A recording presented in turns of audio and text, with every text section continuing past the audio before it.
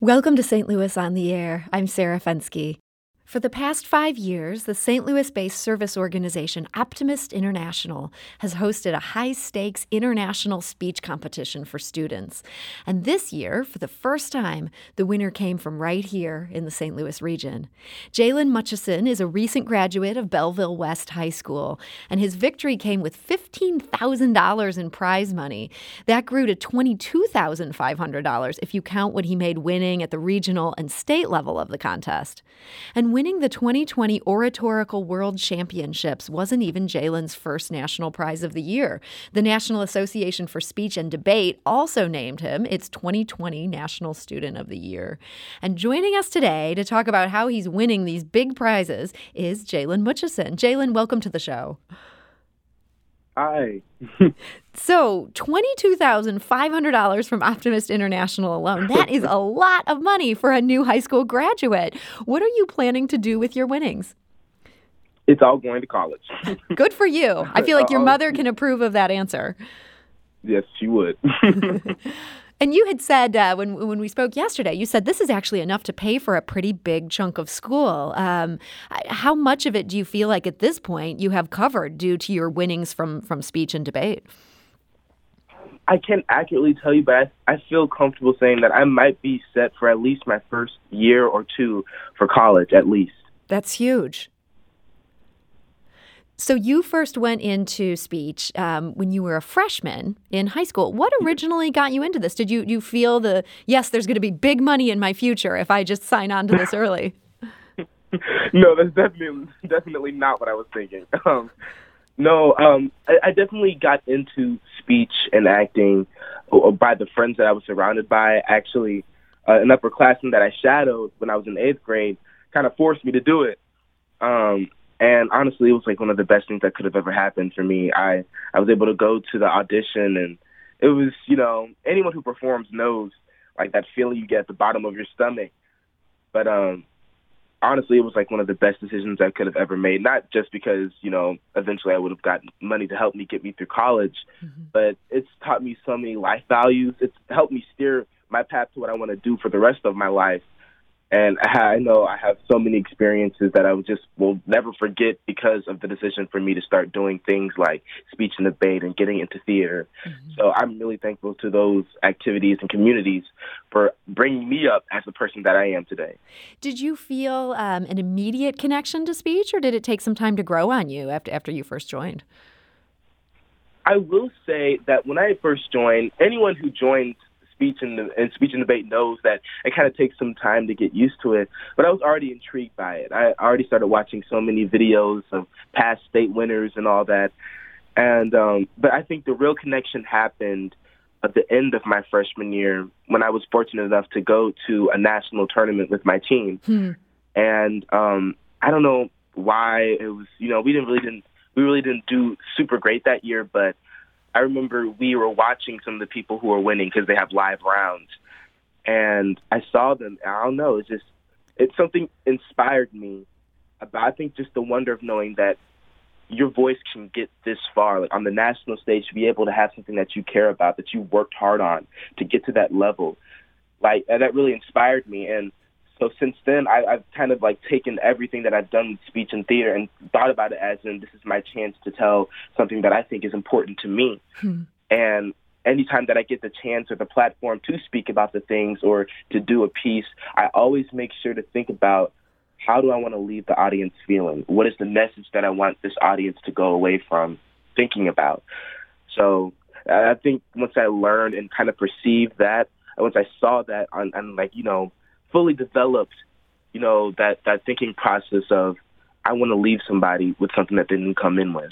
I think that really inspired me. Now, generally, when you're in these speech competitions, do they choose the topic, or is it sometimes that you get to decide it's wide open what you want to talk about? It really just depends on where you're at. Like, for my school, our coach is really lenient with us as far as like letting us pick what we want to do because he understands that, we're going to perform better if we're doing something that we want to do. But there are definitely some other regions where their coaches pick out scripts for them or pieces for them, and they just do it because that's what their coach tells them to do.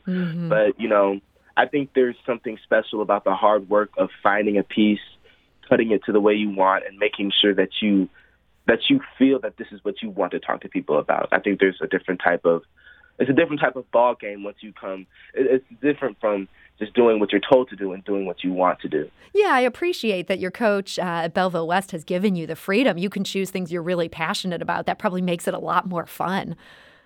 Yeah. Now, with this Optimist International contest, I understand they do pick the theme each year. And the subject this year was Just Imagine a World Without Boundaries. And here's what past president Dave Bruns told us about your speech. Because of his enthusiasm and the fact that although he recognizes that perhaps boundaries can be a bad thing, he also recognizes that we need boundaries as well. And so his speech really stood out in that regard. And that is Dave Bruns. He's the past president of Optimist International. I have to admit, after Dave told us this, I had to go see the speech for myself. I was so stunned. It seems so counterintuitive.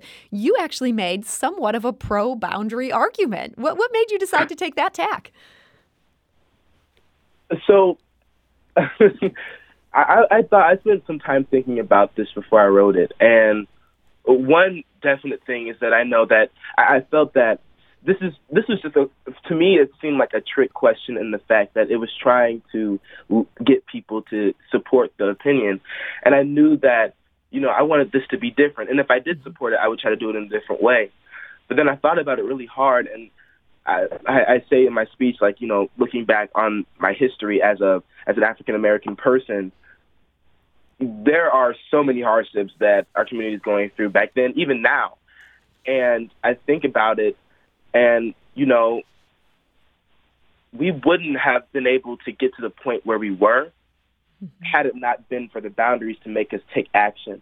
Like for the civil rights movement. We weren't, no one was going to do anything about it. It was a problem that no one was going to do. It was just going to be something that people left to how it was. But you have people like Dr. Martin Luther King Jr., who stepped up and said, we need to overcome this boundary, and it progressed us in life. And I thought about this, and I'm like, yes, definitely they are. I don't think, boundaries are this, all positive thing in the world that we need, but that we need to experience all the time. But if we want to progress, we need to establish that there are boundaries and that we need to overcome them. And they make us better in the end. Yeah, we can only progress by overcoming that. Yeah, you really made a compelling argument, and obviously you're an excellent speech maker. I mean, your technique is great, but I was just really impressed that you didn't just take the easy way out of spouting cliches. You were really kind of grappling with that argument. Is that pretty typical for how you approach these? You're trying to find a different way in at what seems like a pretty obvious the answer they want you to land on. Oh yeah, I always try to look for the hardest way.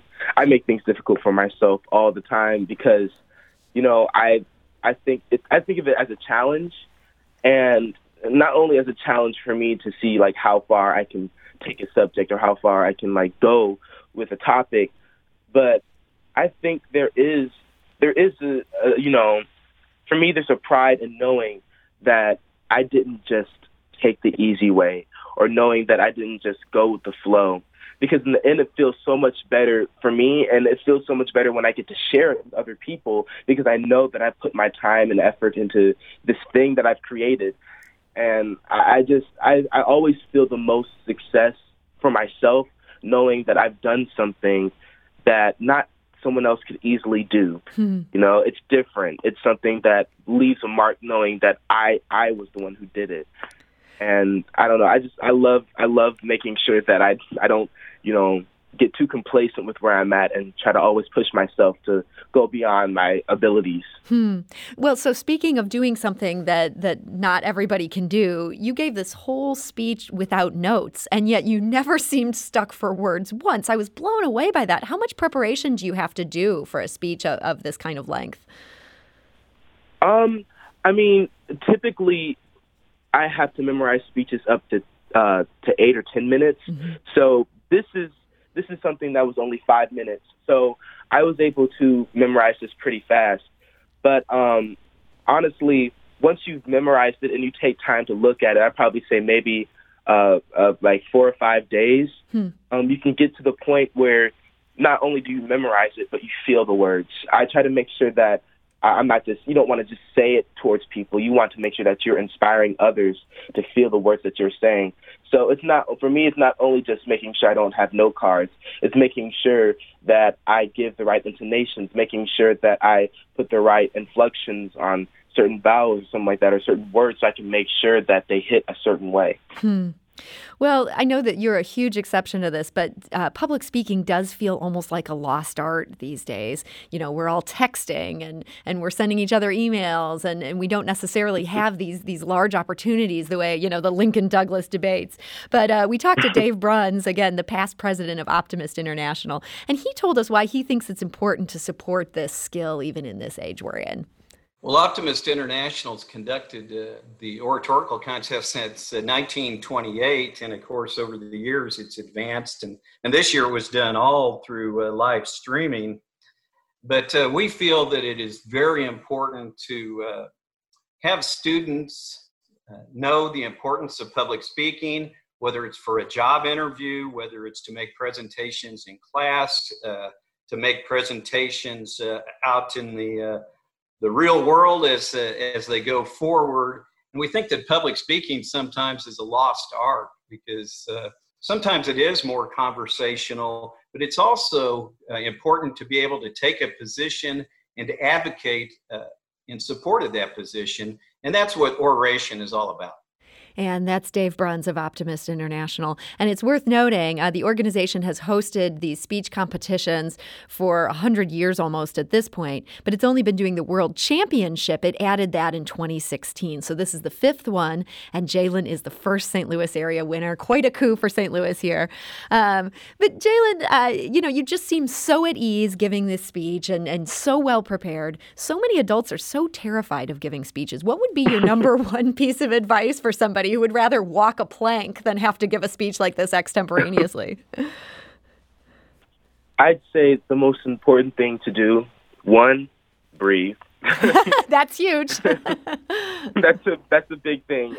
It doesn't matter how far you get in public speaking or anything that you do with presenting something.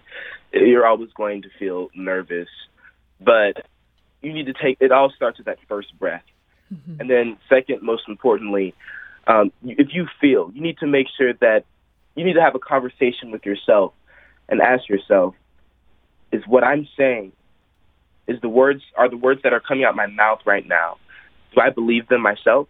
And if you can honestly say that I believe what I'm saying, no matter how unease, you're not feeling well about it, or, you might be a little nervous, once you start talking, it'll all melt away. And you'll start realizing that you're talking about something that you've prepared, something that you've written, something that you've looked at and probably read over and over again, and it'll just come out. So, one, breathe, and two, make sure that you believe what you're saying. Because if you believe what you're saying, people will believe you.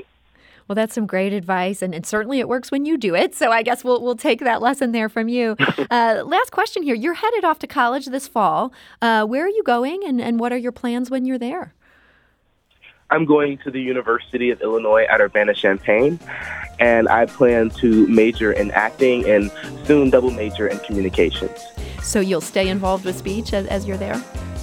Yes. Well, I have a feeling there's going to be even more money in your future. So, Jalen Mutchison, thank you so much for joining us today. Thank you for having me. This is St. Louis on the Air on St. Louis Public Radio, 90.7 KWMU.